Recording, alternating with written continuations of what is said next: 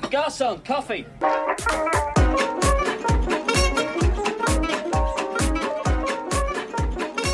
want to buy some death sticks?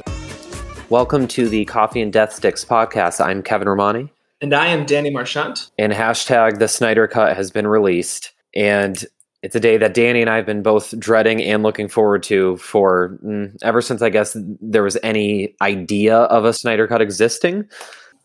It's very exciting for both people like us who enjoy some of these Zack Snyder films on a different level than his diehard fans. So, this was in a way our most anticipated movie of 2021. And we're going to be discussing if it lived up to those expectations or disappointed us, or, basically what our thoughts were. I don't know what disappointment is when the movie you're anticipating, you're expecting to be terrible. So, I think this is going to be an interesting one. We've done a pretty good job of not talking about what we felt, though it's kind of hard to avoid it because we both know how we feel about Man of Steel, Batman v Superman, and the 2017 Justice League. So let's try to leave, for now at least, all of that aside and walk me through your viewing experience of the 4-hour Zack Snyder Justice League. I watched it on Saturday. I had to split it into two halves. I should preface this with, I misunderstood and thought the movie was split into 4 parts, not 6 parts. So when it got to the end of part 3 and there were 2 hours left, I was very, very confused. I was like, okay, but it seemed like a natural stopping point. Like if this was an old Hollywood epic, this is where the intermission would be at the end of part 3. So I stopped there. That was in the morning, so from like 8 to 10. And then I finished the movie that night. And that's when I realized, okay, there's 2 more parts. Okay, there's 3 more parts. Okay, fine. So yeah, I definitely had to split up the viewing experience, which I will say is not typical for me. I can sit through very long movies. And if I take a break, it's like a 10-minute break. It's an intermission. It's not, I will come back to this tonight. So, that was a little unusual for me. I'm one of the all-time great sitters. I can also sit for many an hour watching all kinds of shows and movies. I paused 5 times during this. I started the movie drinking coffee. I ended it drinking beer. And I had a very, very difficult time making my way through this. I would say I hated the first 2 hours of it. I absolutely hated the first 2 hours of it. It was Zack Snyder at his worst. I think Zack Snyder is, he seems like he's a decent man, but he had a false mandate with this recreation of this film where a word that I keep seeing is vindication. That this movie vindicated that he had this epic vision of a trilogy for all of these characters, and that Man of Steel and Batman v Superman were building up to this epic conclusion. That is a bunch of horseshit. This movie was so profoundly terrible. I cannot believe how bad it is, and I cannot believe the reception it's getting, and it's making me concerned at our short-term memory loss as a collective. I am not surprised at the reception it's getting, and I hated it. So the first 2 hours of this movie are lots of slow motion, lots of bombastic Tom Hulkenberg Junkie XL music, big sweeping shots that don't actually mean anything. It's just a big sweeping shot with a lot of music. And I watch those scenes and I know the people who love this style are like, this has instantly put them at ease. The opening of this movie, if you we're waiting for this not in an unironic way. I'm sure the opening, that lawn Superman spoilers. We should say spoilers. We should say spoilers, though. I would think that anyone's listening to this is probably familiar with at least the 2017 version, which is basically still the same movie. It's the same plot. It is the same plot. Shockingly, that it's still the same movie, but it's still the same movie. But still, spoilers for anyone who has not seen either the 2017 version or especially the Snyder cut. Yeah. And this is a spoiler for Batman v Superman, but that's from a while ago. The film opens with Superman's death at the end of Batman v Superman, and his cry of pain and agony reverberates across the world. And at that moment, I audibly said, "Oh, for fuck's sake!" And I knew that, but at the same time, I knew that for another type of person, they were like excellent. Like they were like this. It already was what they were hoping it would be: a big, quote unquote, dark and mature approach to Superman and Batman and Wonder Woman. And it just kind of, the whole movie felt like that opening scene, just an endless wave of a cry of pain that just wasn't stopping. And when it finally did stop, and the whole point of that sequence was his cry of pain awakens one of the mother boxes. And it's like, for that, like that's why we started with this. And then the credits go on. It's like, it's brutal. It's brutal. I want to say I think the credits are about, like, they feel 20 minutes long. They were like, they're a good 5 to 10 minutes long, I would say. And they're very much credits. 8 minutes. 8 minutes. Oh, did you take notes? I took notes. 8 minutes of credits, and we both took notes. That would have been a good one to take. Yeah, that lawn sweeping shot of the glacier and the Icelandic landscape, which doesn't add anything to the story at all. There's no difference between Batman just being on a cliff in the 2017 version and Batman riding to bombastic music in this version. To the point where when it reached the final credit, directed by Zack Snyder, I again, out loud, said, "Oh, I know." That's been made abundantly clear. I bet you could show these credits, remove Zack Snyder's name, and ask the person who directed this film, and they would say, if they're like a big film buff, they'd say, "Oh, Zack Snyder directed this movie," like, hands down. Mm-hmm. And it just kind of got worse from there. For sure. We'll get to this. I will allow that I actually thought the second half was somewhat enjoyable and improved in some areas for the 2017 cut. But it seems like it's a universal acceptance that this is a better film than the 2017 cut. I would take the 2017 theatrical cut. And this shouldn't be a difficult comparison because they're the same movie. They essentially have the same plot. But they are so hard to compare in a way because they both fail in different ways. But 2017, the theatrical cut, wins for no other reason than it was a merciful hour and 50-minute death versus this was like bleeding out alone for hours with no one there to support you, and you're just watching the world go by. I have to say I prefer that version ultimately, even though I do think this improved in some areas. So for me, I think the biggest problem with this movie is that it still is not an actual sequel to the two movies that came before it. It is a soft reboot as a third film in a trilogy. Yeah, the idea that this is the missing piece to Zack Snyder's vision for these characters is, I mean, I do know that he had a whole different idea before Man of Steel came out to its sort of disappointing reviews. But I think the idea that this third movie would make the first two movies make sense, it doesn't. It's just the characters are different in this movie because now it's like for no reason. It's just they're different in this movie. But it's not earned.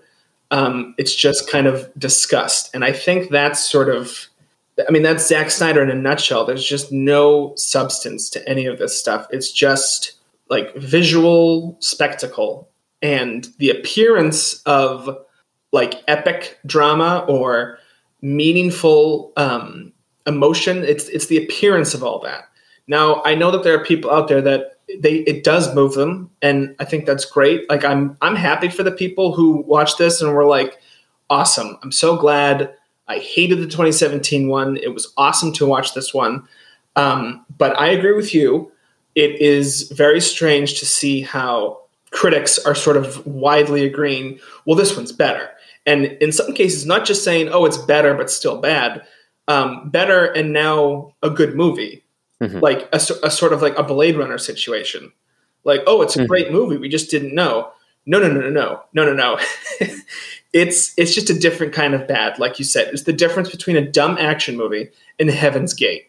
You know, it's the difference between 2017 is just this like slapped together bland blockbuster that was like second guessed into existence. And this one is like just a long, indulgent trip through all the things that Zack Snyder thinks are cool or look cool or seem cool. And it's just stretched out. Justice League 2017 felt like a 4-hour movie stuffed into a 2-hour movie. And this one feels like a 2-hour movie stretched across 4 hours. And they're both bad. But I would also take the 2017 version because it's just stupid. Yeah, it's just stupid but it's over pretty quickly. And you can see changes that Joss Whedon tried to make by getting rid of so much of this nonsense that's in this movie. So to quickly give like just a recap of both the series, I guess, in the two different cuts. So, you know, you have DC finally, or Warner Brothers, I should say, had access to these characters for decades. They had the entire DC catalog, and they never really saw value in anyone other than Batman and occasionally Superman. Mm-hmm. And they then see all the success that Marvel and Disney had. And they said, "Oh shit, we have our own catalog of characters. Maybe we should do the same thing." And, you know, they tried to get Christopher Nolan to shepherd this thing, but he sort of kind of hackneyed, came up with the idea for Man of Steel, but then selected Zack Snyder. And at the time, I don't know how you felt. I thought, okay, he did a nice job with 300 and Watchmen, and, you know, he has his own style, but he'll adapt to, like, you know, what a superhero movie traditionally should look like. And then when Man of Steel came out, it was so shocking to see that he still had his horrible aesthetic that, you know, worked for 300 but does not work for a Superman movie, and doubled down with it with Batman v Superman that was just reviled by everyone who saw it. And, you know, as we alluded to earlier, the problem with both of those movies is they had just such a dour tone and almost positioned Superman as a very unlikable, questionably ethical individual. A monster. A monster. As Man of Steel is a Hulk movie. As it's joked about, the monument that you see in Justice League, it's like, oh, are those all the people that Superman murdered? So that's true. You then cut to Justice League, which, spoiler alert again, Superman dies, as Danny said, at the end of Batman v Superman, you know, quote unquote, sacrifices himself, whatever, for humanity, killing Doomsday. And the shot is framed like a Pieta, Kevin, because Zack Snyder is a visionary director, and these images have meanings. And I don't know if you caught this in Batman v Superman or Man of Steel, but Superman may be a Christ figure. You have to look for it. It's not like spelled out. It's just implied very subtly. And his Batman and Wonder Woman lowering him from Doomsday, that's a little hint. Yeah, but you have to be like on that level to understand it. Folks, I cannot stress how terrible this movie is. There was a scene in Man of Steel where Superman went to a Catholic church and the priest said to him, "You're 33 years old." And I didn't see any coincidence with that at all as sort of some sort of Christ-like Messiah figure. I thought that was just purely coincidence. Absolutely. And there wasn't a scene in this new version where Superman is in the sky and has his arms extended like Christ on the cross. That scene didn't exist either. No, because that would be insulting to just kind of hammer it home, especially when you consider the men who created Superman were Jewish and were very consciously borrowing from the story of Moses. It'd be kind of insensitive to turn him into Jesus, because that's like not at all what he's supposed to be. But fortunately, they didn't. It's open for interpretation because Zack Snyder is a visionary filmmaker. Yes. So both the 2017 version of Justice League and this one, both retcon the idea of Superman. And that is, for me, the fundamental flaw of either version of the film. It's, no, I'm sorry, Superman was around for like a year, something like that. He, half of that time, caused mass destruction. There's a scene in Batman v Superman where he's on trial. So there's all these ideas about questioning. The whole purpose of Batman v Superman is Batman questioning, should this guy be around? And actually, if there is a 1% chance that he's evil, that means there's a 100% certainty that he is. Yes. Superman is a kind of inhuman god who does not think really about how to use his powers responsibly. And Batman's just a fascist. So welcome, kids, to Batman v Superman. It's just a fascist versus a monster. And I think that's why people respond to Wonder Woman, because she comes into that movie and you're like, oh, a superhero. Yeah. It's so nice to see a superhero. And that continues into this movie, for sure. Yeah, you spend 2 hours rooting for a fascist. Yeah. In your superhero film about three of the most beloved, arguably the three most beloved characters. Yeah. Like, I would take those three characters over any of the Marvel superheroes. I agree. And it's true. Because of the way the movie is presented, you are on Batman's side. So, yes, you are put in the position of sympathizing with the obscenely wealthy fascist that just wants to kill Superman. He's the good guy. He's the good guy. And I think Zack Snyder either A, doesn't understand Superman, or B, secretly hates Superman. Because that's the only way I can rationalize how those first two films were created. Like, his aesthetic is more suited for Batman.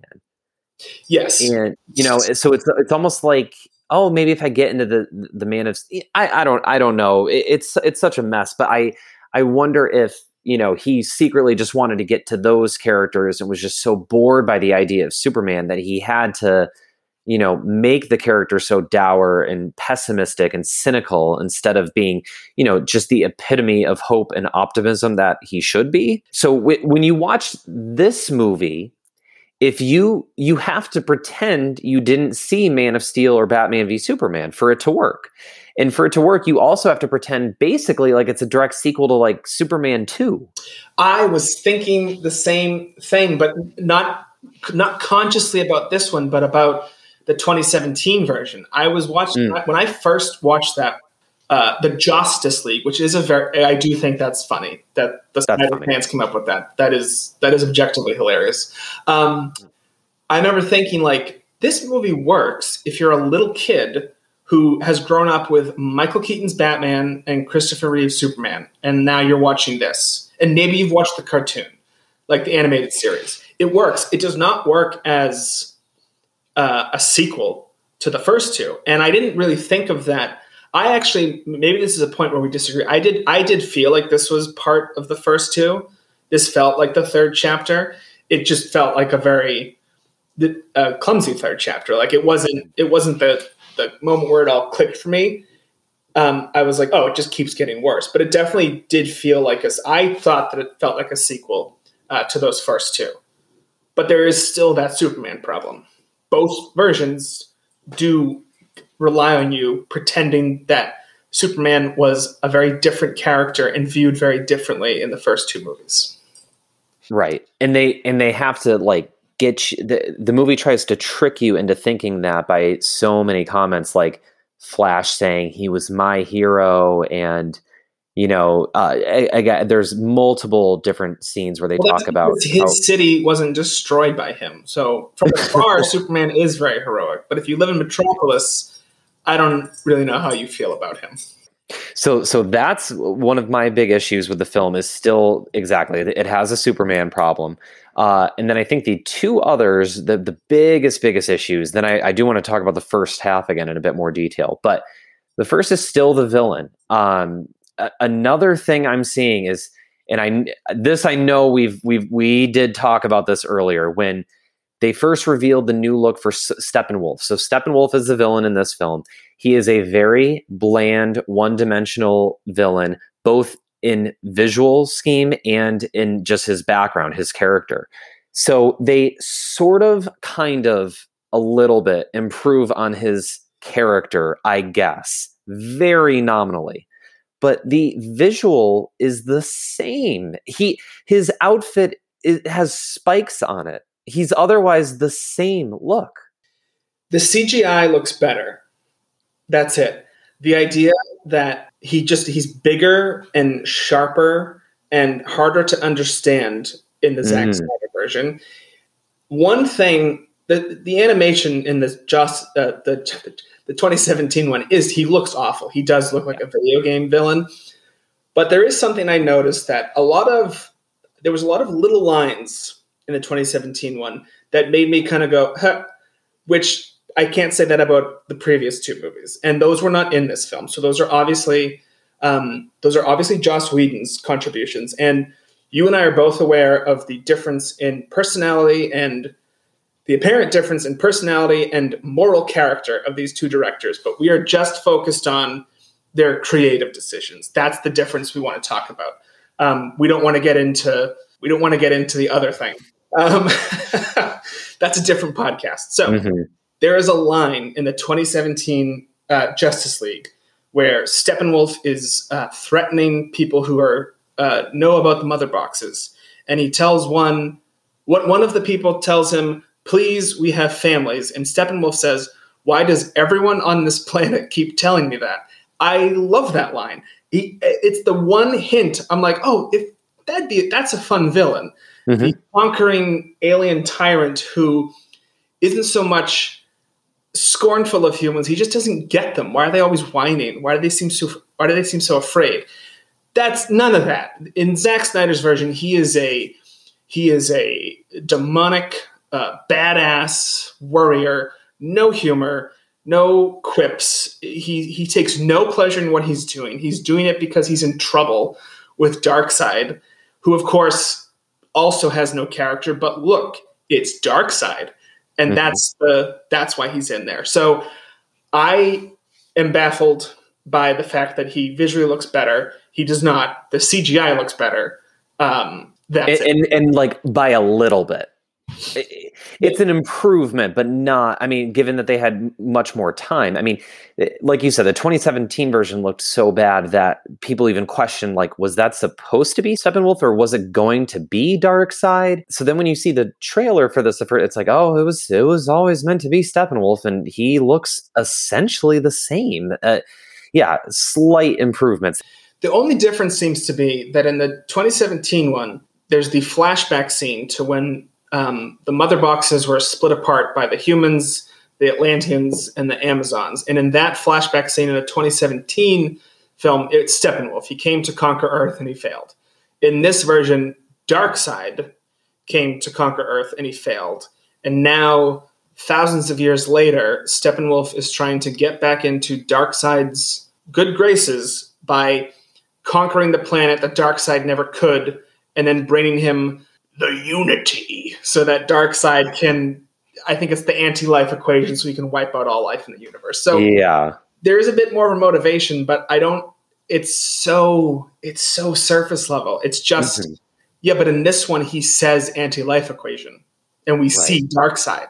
That's the big difference. In the other one, it's just generic alien villain. But in this one, it's stuff that we know. It's stuff from DC that we know. Because that's another thing that people say they love about this is how much more extra, DC references are. To me, they're just shoehorned in.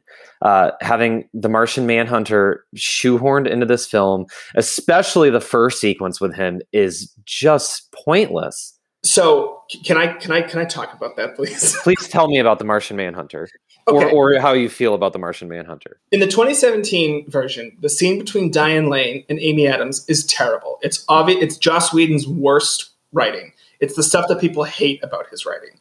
It's just like supposed to be funny and cutesy and relatable, and they both it's awful. It's an awful scene. This version, Martha comes to Lois's apartment, and I actually was really... Danny, why did you say that name? Sorry, I had to do it the first time Martha got you had to do it. I really liked that scene. I was like, this is a much better scene. Like, Martha saying things like, everyone's mourning him like for all these different reasons and attaching all this meaning to him, and I just have to mourn him as my son. I'm like, okay, this is like the kind of like deconstructing superhero stuff that works.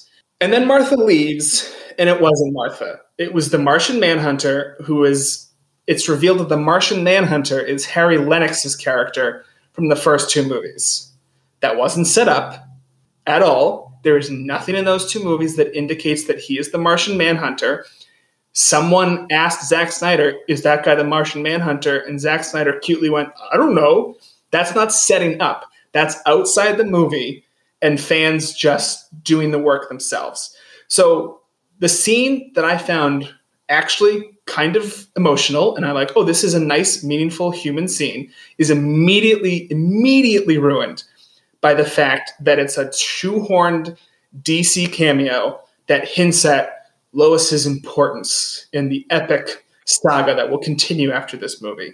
Right. And that's the Martian Manhunter's character in this, is that there is the threat of the Earth being destroyed, and the Justice League is like being hobbled together by Batman. And his decision is not to join the Justice League to help them in the fight, but it's to push Lois Lane to be a reporter again, because that's what the world needs. And that, not to say that I'm not diminishing Lois Lane's importance. Journalism is very important, as journalists love to remind themselves about, but or to remind everyone about. But in that moment, that was his priority, was going to check in on Lois Lane as a different... Why didn't he just be that character? She knew that character. It really is. It's a great scene. I liked that. It was such a good scene. It's like it's Martha checking in on the woman who would have been her daughter-in-law. They have such a unique relationship now, and it's just ruined. And I'm sure that the fans of this movie don't care because the Martian Manhunter is now in the movie. That's all that matters. And that's all that matters. That is all that matters. It doesn't make any sense. Zack Snyder's storytelling, it ultimately does not make sense. His movies do not hold together. And that's just a small example of, okay, cool, but that now has negated both the scene we just saw and adds nothing to the movie we're watching. Right. And the third issue I find very consistent between both versions, that this one actually, I think, does worse, is the Deus Ex Machina at the end. There are now two Deus Ex Machinas at the end. So the first film, Superman is, there's nothing I love to see in a superhero movie than seeing a dead superhero dug from their grave and their dead, lifeless body resurrected. That is heroism. That is hope right there. And that's not a Joss Whedon thing. That's not a Joss Whedon thing. They both did it, which, as a quick tangent, the Batman v Superman ends, the final frame is some sort of suggestion that Superman is still alive. Yes. His casket, their little rocks are floating above it. And in the versions of I'm not super familiar with the death and return of Superman from the comics, but it is not the Justice League digging his grave and throwing his lifeless body in a pool of water and then electrocuting the water to get him to come back to life. It's terrible. Yeah. It's to give the illusion that they've tried everything, but now they need to turn to Superman. There's that moment where they're all looking at the hologram, and the Flash is like, am I going to say it? I guess I'll just say it. And the Hans Zimmer Superman theme, starts up, and you're supposed to feel something. And I feel nothing, because I'm like, this Superman does not instill me with hope and truth and justice. I'm afraid of this Superman. And like you said, it's implied that he's going to resurrect himself. But again, that shot was just in there so that fans would go, oh, I bet Superman comes back to life in the next movie. It doesn't actually have a purpose. It's just an image. And that's one thing, Zack Snyder is better at. I don't like the color palettes of his movies. I just find them very off-putting. It works for some movies. It doesn't. I mean, the 2017 version, when they changed the color palette, that also looks terrible. Both of these movies look very ugly. Yeah. But Zack Snyder is good at sort of shot composition. Like, he's good at like staging things. And that's something that I think people always bring up in comparison to the Marvel movies, because the Marvel movies are very like, it's just kind of like standard, almost like TV filming. So sure, Zack Snyder's shots look more cinematic, but nothing cinematic is happening in them. And I think that's a perfect example. Dirt quivering on the top of a coffin, but it's just that. That's all it is. It just means something in the moment, and then it's done. He is good at capturing like what you would call in a comic a splash page shot. Yeah. There are multiple shots of Batman in this that look tremendous. So, but like you said, there's nothing really happening. It's just it's basically just a picture. There's no movement. He's just very good at framing it, and there's no purpose to them. Yes. So the Superman resurrection aside, both movies still have a variation of they're trying to defeat Steppenwolf. They can't do it. Superman shows up, and then it's like a joke. He is so much stronger than Steppenwolf. There's no contest. So this one's doing that, and I'm like, okay, it's the same thing, whatever. At least they're trying to reestablish Superman. He seems to be having a bit more fun, whatever. Why is he wearing the dark suit other than it's a thing we know? I don't know. I'm going to leave that aside for now, too, to finally get to this point. So not only do they have the same Deus Ex Machina, they then shoehorn in, oh, no, we actually fail, but the Flash is going to travel through time to fix the failure, which just from a screenwriting perspective, that sets such a dangerous precedent that he's able to essentially do that at any moment. So he just does it here with like no consequence. And it's thrown in again simply for the fans who are familiar with DC Comics and know that the Flash has that ability. For your like general movie going, it's like, what, since when can he? They sort of allude to it earlier. He says something like, if I go so fast, I can break the sound barrier or whatever. But that was a very common criticism in the first iteration of this cut, the theatrical version. Superman shows up and it's just like the day is saved because he is just too powerful and overwhelms Steppenwolf. So in this one, it's like, well, we can't do just that. So we then have to have the Flash use his like most, I guess like deep cut to the fans. Yeah, the power. Thing fans want to see but never do because a mainstream audience will, like you say, I thought he just runs fast. Yeah, exactly. So the main issues that are there with the 2017 version are still here, which is unsurprising. I mean, they made a movie.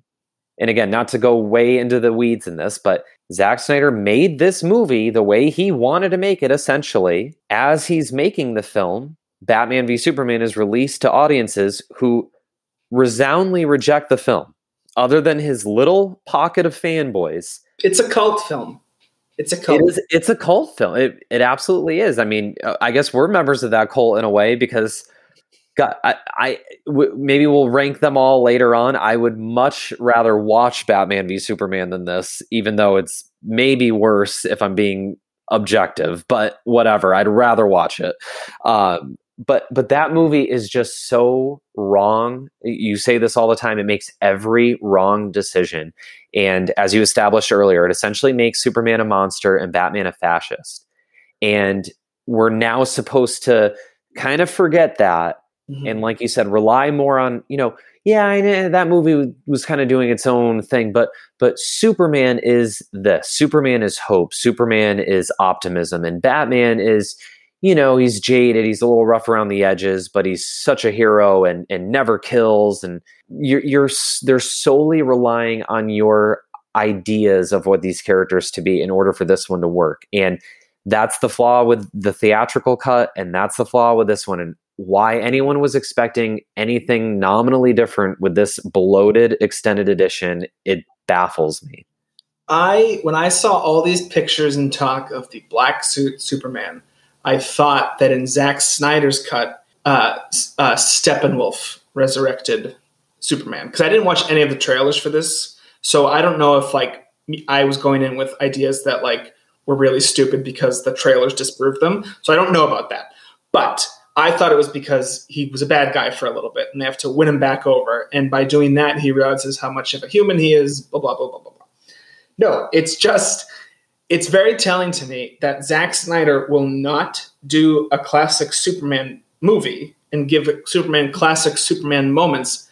He'll only do it if Superman gets to wear a black suit. And that seems to be the thing. It's when he's like being this sort of mopey, uncertain, what do I do? He's in the classic Superman outfit. He never does anything. And then at the end of this movie, he finally does Superman stuff. He punches aliens that are trying to take over the world, but it's in a black suit because that's cooler. Because it looks more awesomer. Yeah, and he comes to the black suit as he walks through the Kryptonian ship. And he's just walking through his closet. It's like for 2 minutes. We're watching this epic fight between good and evil. But let's quickly follow Carrie Bradshaw as she tries to pick out what shoes she wants to wear. Like, what are we doing? Why is this how Superman has decided to wear the black suit? Because he just is like, oh, that looks good. So there's no meaning to the black suit. There's no thematic. Nothing's attached to it. It's black, so it looks cooler. Everything you just said is 100% accurate and true. You only left out one part. All of that was made so much worse by the fact that he fucking walks by the traditional Superman suit. It's right there. It's like, there it is. Why aren't you wearing that? There is absolutely no story purpose. The story purpose could have even been, well, his suit got ruined when he was impaled in the fucking heart by a monster from, okay, so he doesn't have that suit anymore, and there's the black suit. That would have been something. It's pointless, but it at least would have been something. He even walks by the classic red and blue Superman suit in this. So there is absolutely no reason. And then for him to, as a character, be more lighthearted and the Superman that we kind of know, but wearing a black suit is just wrong. It's all wrong. And no one stopped this man. I feel like it's like, that's the key. You know what I mean? Like that thing the black suit, I think, is like it is the cornerstone of this whole thing. It's just, he just wants things to look cool. Mm-hmm. That is Zack Snyder's overarching drive and purpose. If you listen to his commentaries, if you watch his interviews, he just wants things to look cool. This looks cool. I thought it would be cool if. I think it's cool that, and that's it. And for people who are like that, they're like, yeah, it does. That is cool. But for a general audience, we just want to see Superman. We just want to see Superman save an old lady on a bus and be kind and friendly. We don't want this like brooding. He looks terrifying when his heat vision. When he activates his heat vision, he looks like a terrifying Lovecraftian monster, and it's Superman. Mm-hmm. It's like every time he's on screen, I'm nervous. He makes it easy. I'm not kidding. Every time Superman appears in that movie, Superman especially, because you've already experienced Man of Steel. I feel very like, what's he gonna do? Like, I don't feel safe around Superman, which is a problem. These comic book movies are made exclusively for a specific type of guy, of dude. Yeah. They're not, I know I'm generalizing, but I think it's fair to say these are made for a particular type of dude, not for children, not for general audiences. Oh, for sure. No, for sure. And I was tricked a bit when I first saw Man of Steel. I knew it was wrong. I could feel it inside I said, something's wrong. But it was like, I think it was as simple as Christopher Nolan's name was on it. And the Hans Zimmer score is excellent and tricks you into feeling emotion. It's pulling you along the way that you're supposed to feel about Superman.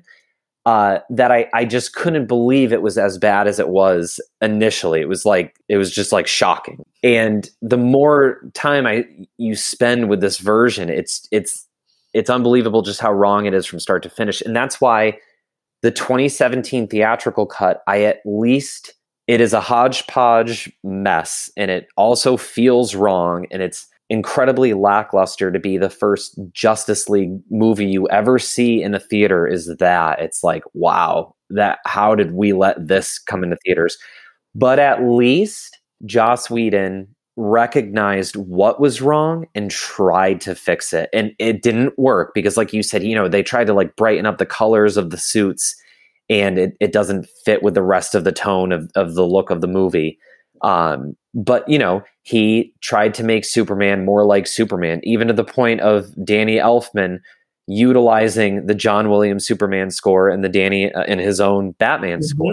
And it's like, because they're just trying to get you to feel the way, again, that you should feel about how these characters.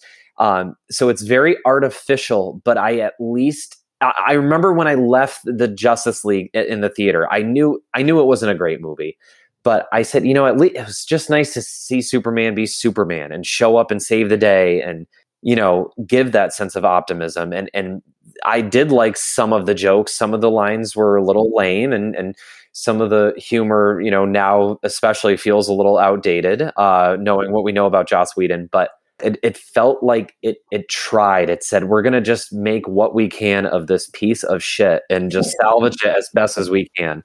Yes. When I watched that movie, and I think and this goes for all of the post-Snyder DC movies, with Birds of Prey obviously being an exception because it's rated R. But I watched all those movies. Aquaman, I know we differ on Aquaman. That's also a separate podcast. Aquaman, Shazam, and the Justice League. I'm like, I could watch these movies with my kids, and they'd enjoy it in the moment. And then when they rewatch them old, they'd be like, oh boy, that Justice League movie is terrible. Because it is. But yeah, it's like you said, it's just 2 hours, and there's just a hint of fun, just a tiny hint. There's no fun in this movie. And to me, it's like the second I reached the equivalent scene where Steppenwolf is questioning people, which is also, that's the same basic thing. It's a building in a sewer. Like, it's the same dumb action scene. Like, it's not any cooler. It's just in slow motion, and the music's better. That's the only difference. But when the Steppenwolf doesn't say, when he just says something like, I will rain down 100 blood clouds upon your children, like, that's what he says. And I'm like, okay, so this is gonna be the movie. We're just gonna completely suck any fun out of what should be an incredibly fun movie. This should be a blast. It's the Justice League. They are better than the Avengers. The Justice League is better. They're cooler. They look better. It should be so much fun. And it's unfortunate that these are the first movies we get in an attempt at a DC universe, because I hear, like, we are certainly not mainstream general audience, given how in the weeds we've already talked about this. But like at work today, I meant, what'd you do this weekend? Well, Sunday, I watched the Justice League movie. I started it at 10 a.m. and finished it at 9 p.m. As I was not kidding. I started with coffee and ended with beer, and it was a struggle. But the response was, yeah, I like the Marvel characters. I don't like the DC characters. And, just to make small talk, I go, oh, yeah, I see that. But in my mind, I'm like, well, it's not that they don't not like the DC characters and like the Marvel characters.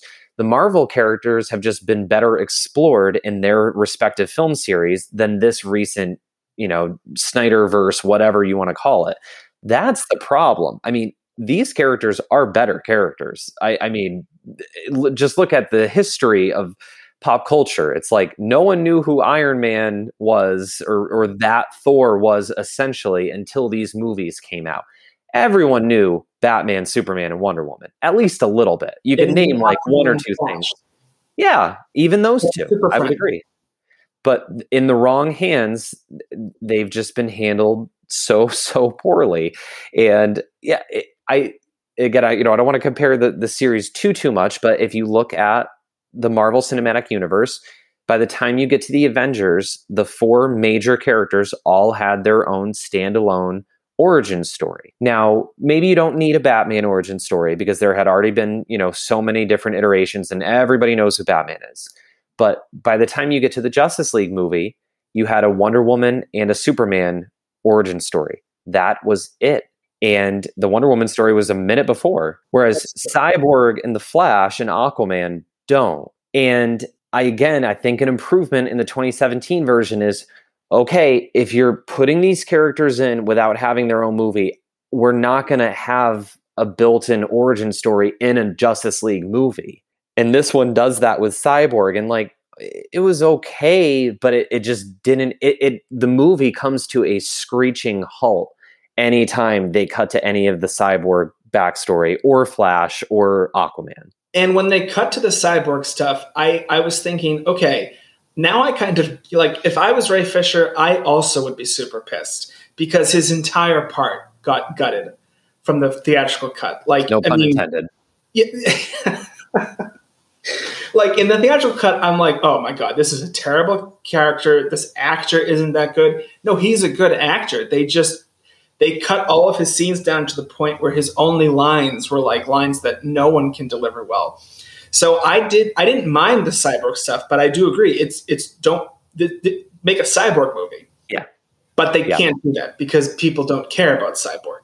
Let's put Cyborg in the movie and he goes through a whole movie while another movie is happening. Exactly. It's so I understand why Ray Fisher has been so upset about the way he was treated because all his work ended up on the cutting room floor. But it has nothing to do with Justice League. If this was a TV show, yeah, but it's a movie.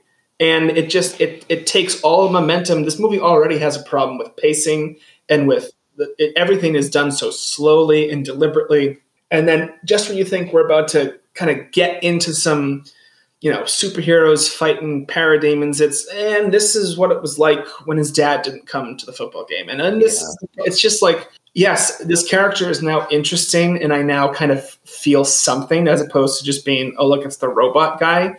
But it's just still it's not built into the larger story in an elegant way. It's really clumsy.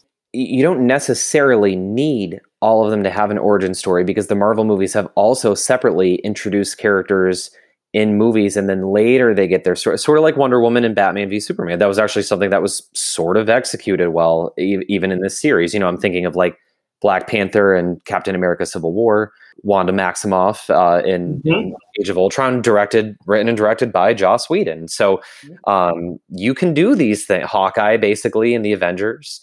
But for Cyborg to then be such a pivotal character, at least in this version, like you said, it's almost like there's a movie within a movie, and it just did not flow. And the editing in this was so poor.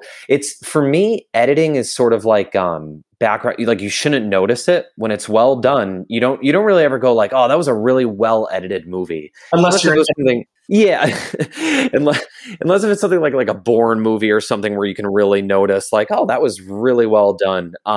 Bad editing stands out, and there was a lot of that in this. Not only with just in individual scenes, how long. I think one that stood out for me was I think the first scene with Commissioner Gordon when he's in the police barracks, or maybe no, I think it might be no. I apologize. It's when the Flash leaves. The camera just hangs on Jim Gordon and you're waiting for like a one-liner or something. Nothing happens. It just holds on him as he's moving his face and then cut to the next scene. It's like, what did you just need to pad this to be over 4 hours?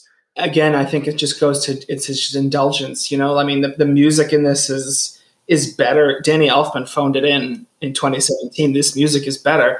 But it's so repetitive. It's just choral. It just gets combined with the way the movie's edited. And this is Zack Snyder's Into Darkness, in that J.J. Abrams went way overboard with lens flare in that movie to the point where he's like, okay, I'm never going to do that again. This was like Zack Snyder going like way overboard with slow motion. It's like the whole movie felt like it was in slow motion. Yeah. And it didn't need to be. I think it just gives the illusion of look how much more important this is because it's in slow motion. It's like it's literally that simple. It's slow motion makes things more important. That's the only reason it's in there. It doesn't add anything to the story. Well, it added a lot to the story during the football game when it was slow motion. That looked tremendous. Did it? Maybe it did. I don't think it did.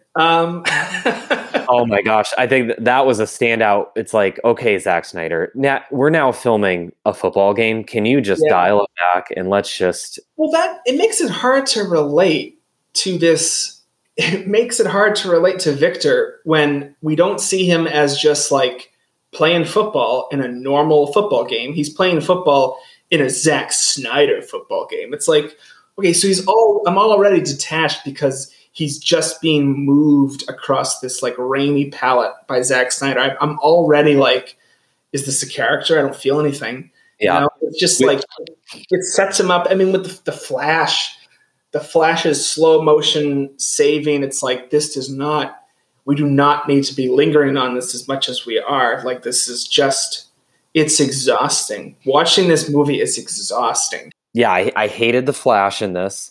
That was another thing that I read is that this was that they loved the humor in this version of the film. And first of all, there are so few attempts at humor. Yeah. And then within those attempts at humor, many of them misfire. Yes. The tone is just terrible. Yes, I think almost all of the attempts at humor misfire. The only scene that made me laugh is Diana and Alfred making tea. That was funny. Because, of course, it was good because that's the only character in this movie that you like, and then the only actor in this movie that's a real actor. So it helps. That's why that's the best scene. But yeah, I mean, I hate the brunch stuff from the 2017 movie. That's so stupid. So I was glad that wasn't in this. I'm like, okay, I knew that was a Joss Whedon thing. But The Flash has some. I think his one-liners in 2017 are funnier. I do too. Dostoevsky to the Russian family, like that Russian family is. I'm glad they're gone. Yeah, you're glad they're gone. I'm glad they're gone. I agree, but as a one-liner, Barry thinking that Dostoevsky is how you say goodbye, that's funny. Or when Superman is looking really intimidating and they're all looking at him and the Flash asks, should we show him our bellies? Like all these weird, it just shows that he's a weird kid. That's all missing in this. I mean, I guess I'll take the brunch stuff if it means I get Dostoevsky. That is a good joke. And I don't know who filmed it. I guess Snyder might have filmed it, but I do like when Bruce Wayne says Aquaman, so you talk to fish. Like, yes. It's like the Aquaman is the most ridiculous superhero. Let's make a little joke about him. But in this one, the village sings him a song when he leaves for 37 minutes in a never-ending sequence. That I think the first half of this movie, there are like 3 or 4 sequences set to a song, yes. Whether it's diegetic or non-diegetic sound, and they're all equally pointless and boring, and again, bring the momentum of the movie to a screeching halt. Yes. There's one with Aquaman, there's one with Lois. Mm-hmm. There are 4 scenes in the first half of this with Lois where she walks and doesn't say anything or do anything. She's just walking. No, she buys coffee for that cop. She buys coffee for the cop. And then there's an Easter egg spoiler where she had a pregnancy test in her drawer where I read like, ooh, that was thrown in there that was like in the center of the frame and they held on it for 20 minutes. So... Did you not see it? That's broken me. That's on the internet as an Easter egg? I've seen it like, ooh, Zack Snyder confirmed that this means that she's pregnant. And did Eagle Eye viewers catch the pregnancy It's test? In the center of the frame. It's for hours. That was one chapter was just that image. Oh my goodness. Sometimes I think I'm in the multiverse. I'm on like Earth 19 reading what people think about this movie. It's like, did we watch the same thing? You have been tricked. And I think, again, going full circle to what we opened with, I think Zack Snyder, as much as I feel badly because he seems like a decent human being. He really does. He had a very terrible thing happen to him, obviously. And then Joss Whedon seems like a scumbag, a very unlikable person. But which, I mean, there's always been an arrogance about him that you can just tell in interviews. But So I wasn't surprised to hear about some of this behavior. But if you're talking about them as filmmakers, I'm sorry, I'm taking Joss Whedon's work in television and film overall than I am Snyder's. It's like, and I think that's why so many people have latched onto this version, is that the 2017 version was bad. It went away. It made no money. It was an utter failure. Yeah. And then this, at least, yes, I will grant it was a vision. It was a more cohesive overall story, even though the narrative is interrupted by, all of these individual character moments. But like the second half, especially, I will say it does flow a bit better. I agree with that. I agree. But that's it. That's all I can say for this. I can't give it anything more than that. The thing is, there's really not a lot to talk about. I don't know how. I don't know how people. As we just spent an hour talking about. No, but I mean, like, there's people who are going to make like 10 YouTube videos about this. There's going to be endless discussions on endless. There's nothing in this movie. There's no substance. And I think it's just a matter of taste. Do you want to watch the soulless corporate product that's bad, or do you want to watch someone's unique to them bad? It's like, do you want to watch The Rise of Skywalker or The Phantom Menace? I think that it's like that's the situation. I think. I guess in this situation, I would rather watch the soulless corporate cash grab than this, because it's physically tiring to sit through this movie. Like we said, especially that first half is dreadful, and it feels so long. I didn't know how I was going to like get through it. I remember thinking like, this is, and then you're right. The second 2 hours redeems it until the epilogue, which is what we're going to talk about now. We have to. I'll say just one quick thing, because I think this will lead into the epilogue. But again, I said it like right at the start of this, I think Zack Snyder had this false bravado because he knew that the first one wasn't well received, and it like gave him in his mind this mandate to, well, now I can do whatever I want. And it's like so Zack Snyder-y. The other thought that crossed my mind was this is technically, so the plan was that he was going to make 2 Justice League movies.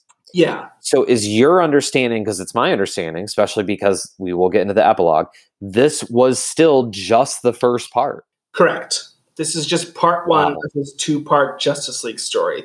The epilogue is what I think he intended. That's why Darkseid's featured so heavily in this movie, is because he's the villain in the part 2 of the Justice League. Which looks like they're doing sort of like the Injustice video game storyline, which, hey, that's pretty neat if it, again, in the right hands. Is that Superman as a villain? Is that what? Yeah. Yeah, well, I mean, Superman is already a villain, so that doesn't really work. But I do have one other thought before we talk about the epilogue, in the terms of like how Zack Snyder approaches these characters.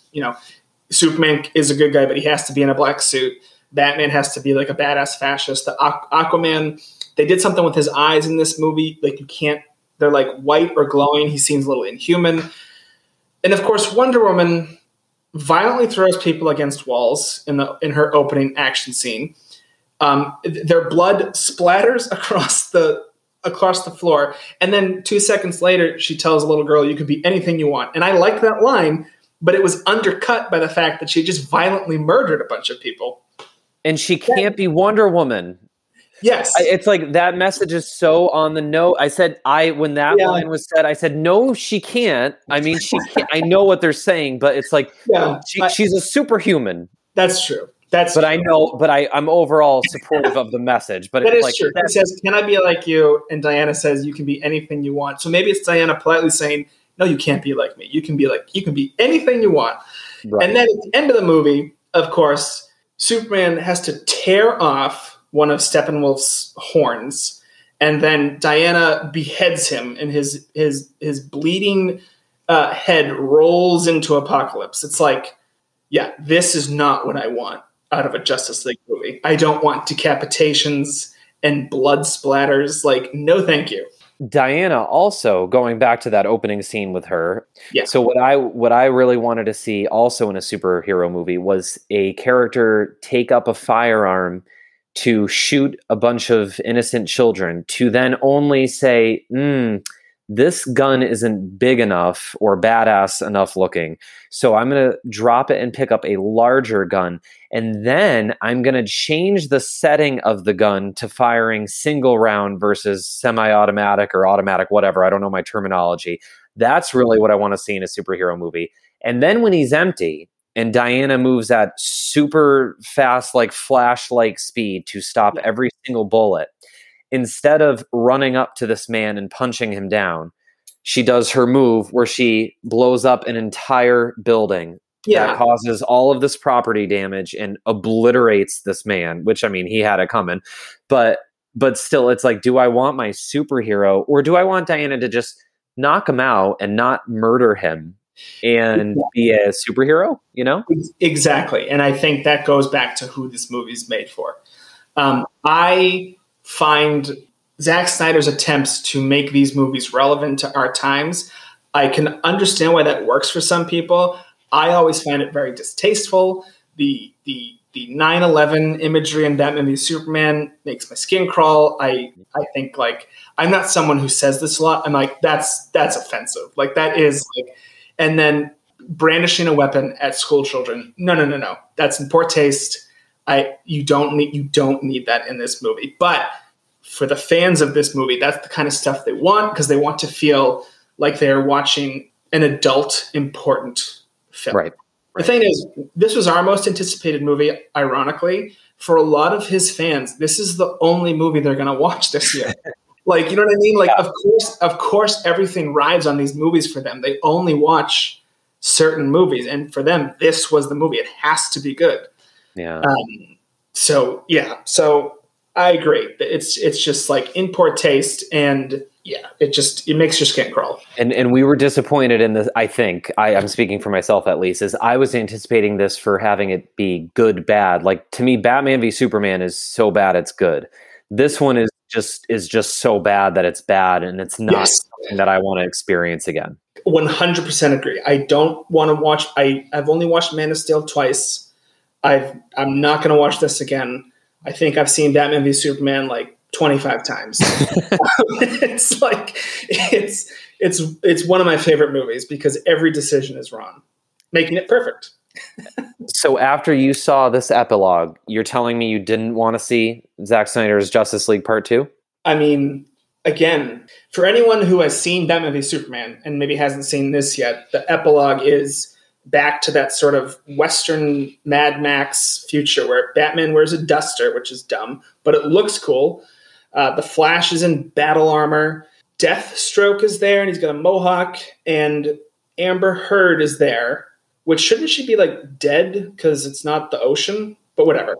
And she's got a British accent in this movie, which I noticed. Mm-hmm. And obviously his vision of Aquaman was different because Willem Dafoe's character has that long, like, seaweed hair. And in the other one, he's got the little orange top knot. So, and the Joker is their ally?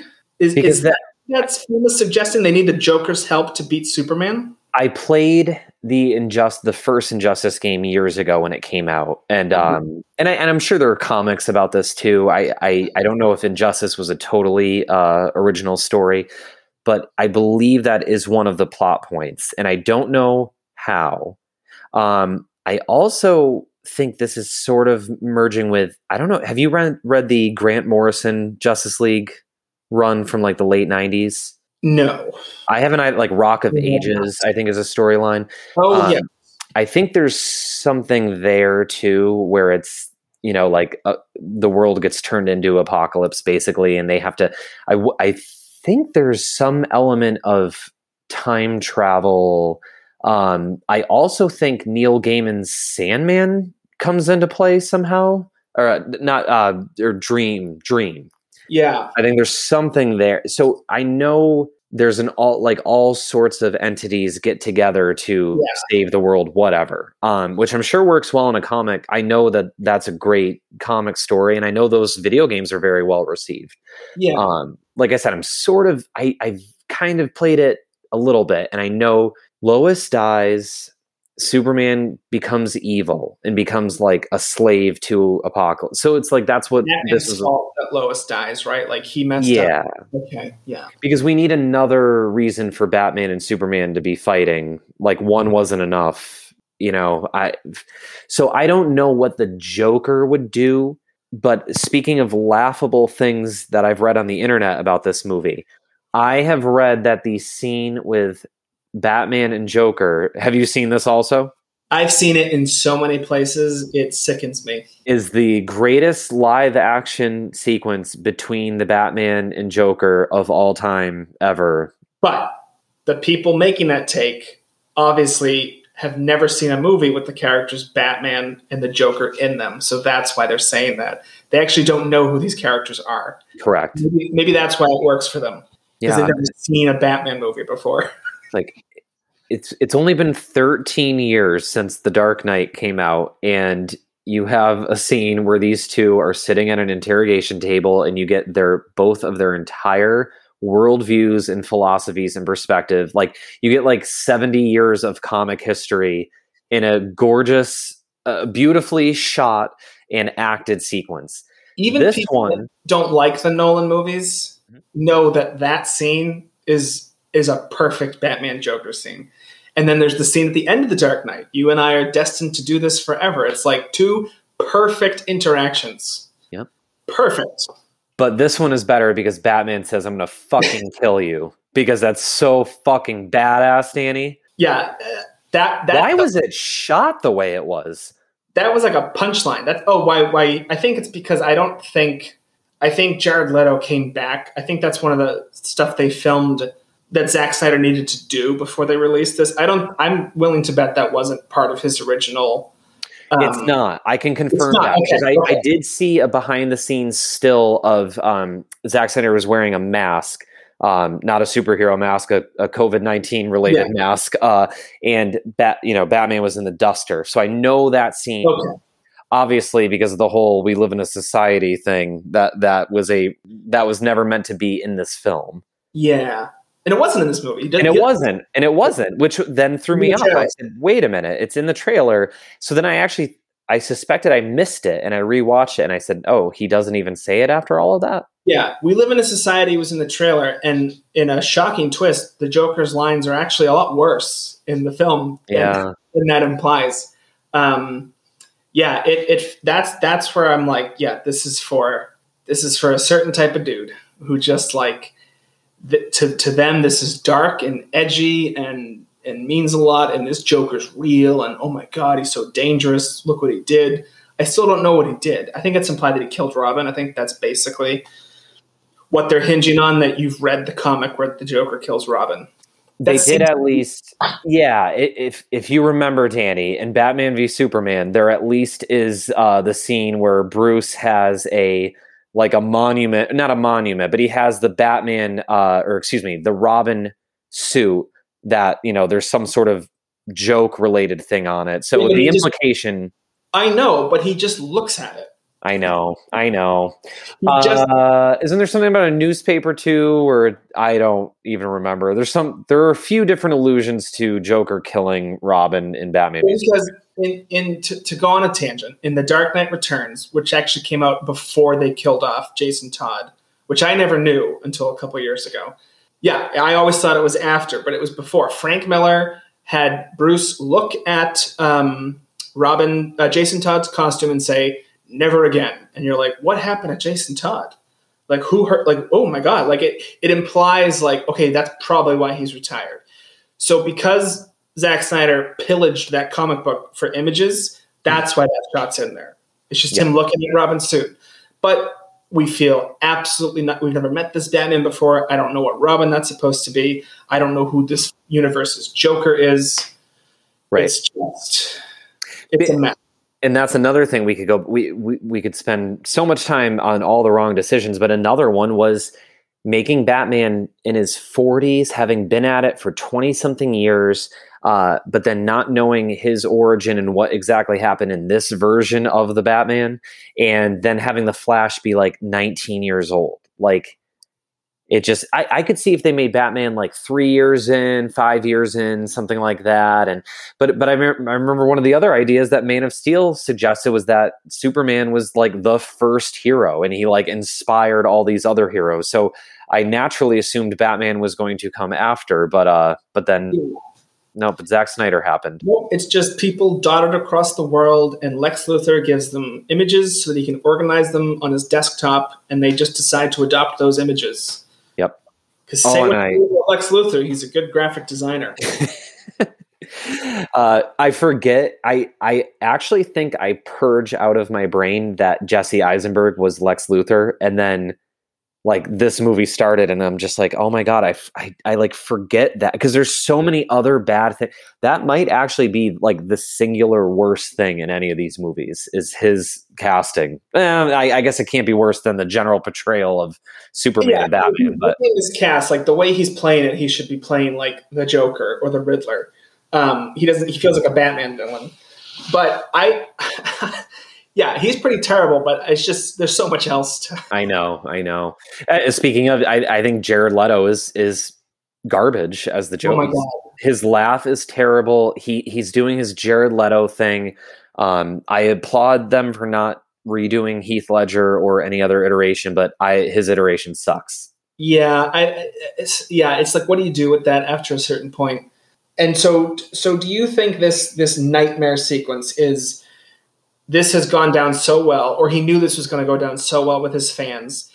And now, because the new hashtag is now hashtag restore the Snyderverse. Yes. So we get the Snyder cut, and no one could have called this. The fans now want another thing. Mm-hmm. I never saw that coming. Now it's like, okay, thank you. Now make things different. Now pretend that because David F. Sandberg, James Wan, they get they get harassed on Twitter every time they talk about their movies because their movies ruined Zack Snyder's vision. Oh. Shazam ruined Batman v Superman. Aquaman ruined Batman v Superman and Zack Snyder's Justice League. So now his fans are okay, but you need to make all the movies we want to see. Right. And it's like I'm happy that I know that not all the fans are like toxic assholes. Like I know that's not the case. Right. He even called out some, I think, they were doing a stream for raising money, and he called them out. He basically said one group like does not represent his views, and he does not think they have a place in a discussion about superheroes. But of course, now it's another sort of demand that'll be turned into a movement, and it will turn into a whole other round of debating and arguing all over these comic book characters that ultimately it doesn't matter. Like it doesn't matter. These are for children. No, it's the most important thing in our society, to quote a great man, Mike Stoklosa. Yes. Yeah. What does he say? He says that these were made in the 30s to sell bubblegum ads. And now it's the most important thing in our culture. Exactly. And it's true. I didn't recognize the woman's name. She's either the head of Warner Brothers or a higher up, but bless her. They asked her today or recently, do you plan on continuing with this Snyderverse? And she said, no, no, it was a trilogy. It's over. We've moved on. Yes. But that's the answer now. If HBO Max has 1 billion new subscribers, and if this gets gangbuster views, which I wonder if I would love if it didn't, even though we were 2 of them. But a part of me wonders if, there's all this buzz just because it's a loud minority of people who love these movies that, sure, maybe they get a few subscribers, and, the views are there for all the people who wanted to see it. But I will say, I am hearing from people who I didn't even know, knew any of these movies. And they're like, hey, what's the Snyderverse? Like, what is this all about? Exactly. So they have marketed this brilliantly. It's like they hired a guy who made a movie that was terrible. And he made it so bad that they had someone else come in to rewrite it. And then through other circumstances, directed newer scenes. They released a hodged together Frankenstein monster. And because of this loud minority, they said, all right, well, hey, we could try it on streaming. Sure. Maybe it'll help our business with HBO Max. We're eventually going to have some of these DC movies come out on HBO Max. Let's give them a few. What have we got to lose? This movie's already been a disaster. But it's like now it's being presented as if like something stopped this version from happening. Something did stop this version from happening. It sucked. And they stopped it. They stopped it. So now you have this like retcon of this wasn't, the studio interfering with Ridley Scott's version of Blade Runner by insisting on a narration voiceover. And this wasn't like, I can't think of another really all of these director version, they're more or less nominally a slight improvement or a little bit worse even. There are very few director's cuts that are actually serve any purpose. Ridley Scott has made most of them. Yeah. No one, I don't think anyone would say they prefer any of Francis Ford Coppola's redone versions of Apocalypse Now. The first one was fine. In fact, it was perfect.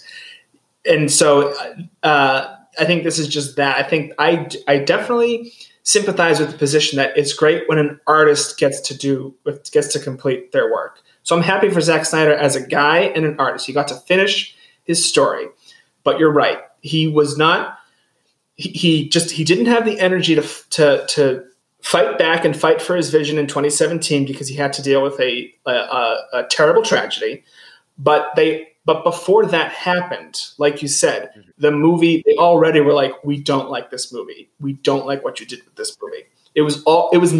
This movie, this wasn't going to come out in 2017. If no changes had happened, if Zack Snyder didn't have that terrible loss, if Joss Whedon didn't come in, this is still not the movie that would have come out in 2017, even if he did see it through to the end. This only came out because of this very unique time that we're living in with streaming, and you can market things to, you can make money by marketing to just the group that likes it. Yeah.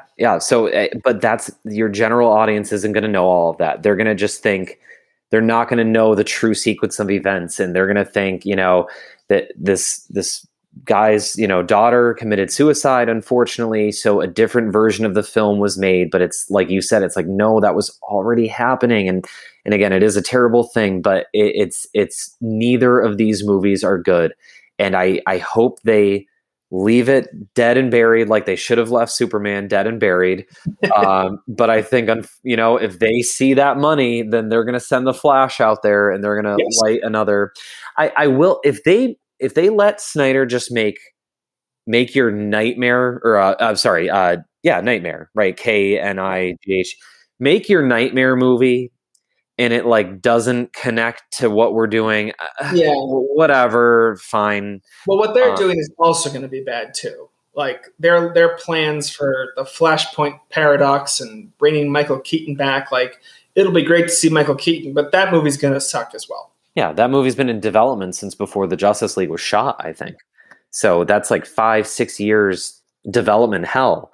Yeah. And now, but we're going to bring in Michael Keaton. It's like, God, it's just, they should just, see, but the problem is they can't just restart it, because Gal Gadot is great in the role as as Wonder Woman. Yes. And then, Jason Momoa is good as Aquaman, and that character is liked.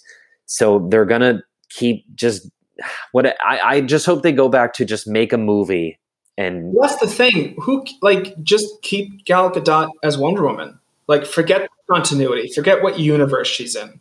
Mm-hmm. She's really good as Wonder Woman. She is like it. She's like a throwback to the Christopher Reeve days. Who plays Superman? Christopher Reeve, mm-hmm. and that's the guy that plays Superman. Who's Wonder Woman? Gal Gadot. Now it's like there's so many Batman. There's so many ensemble teams, but Gal Gadot is Wonder Woman. So just make more Wonder Woman movies, not like 1984, but make more Wonder Woman movies. And who cares if they connect with this? Because the Wonder Woman that Zack Snyder wants to make is very different from the Wonder Woman that Patty Jenkins wants to make. And Patty Jenkins' Wonder Woman is the character that people respond to. Right. Yep. So they should just scrap it. They should just keep what works. Keep the actors that work, and just like you said, just make a movie. Just make one movie that's supposed to work on its own, which I think is what they're going for with the Batman movie. And but it's like, oh, good, you're making a dark Batman. Excellent. We need that.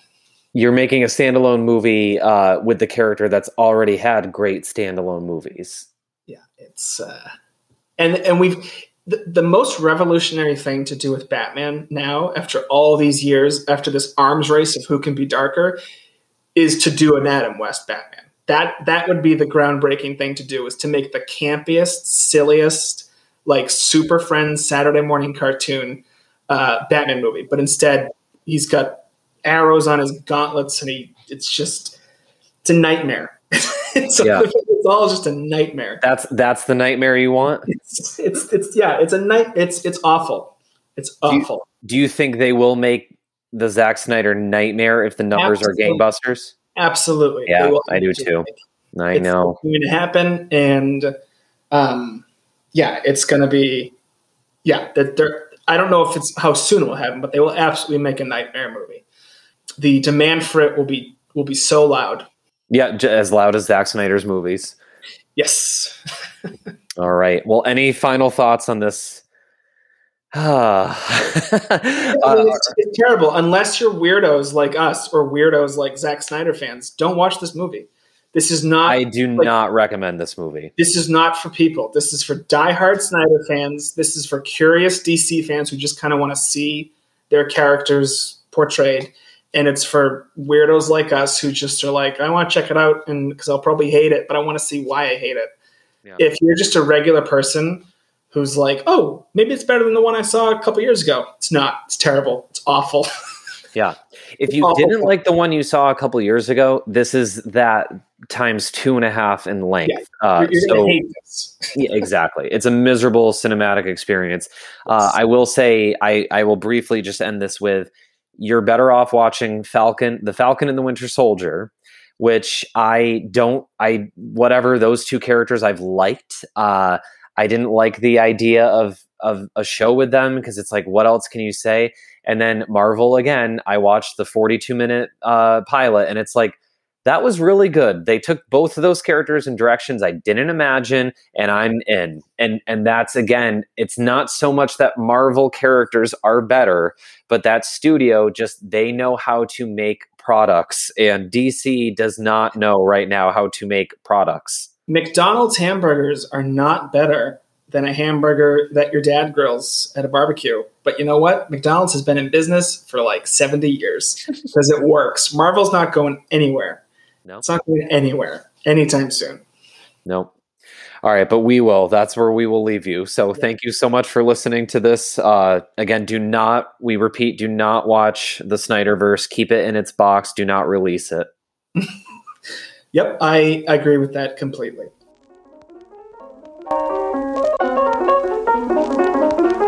You don't want to sell your death sticks. I don't want to sell you death sticks. You want to go home and rethink your life. I want to go home and rethink my life.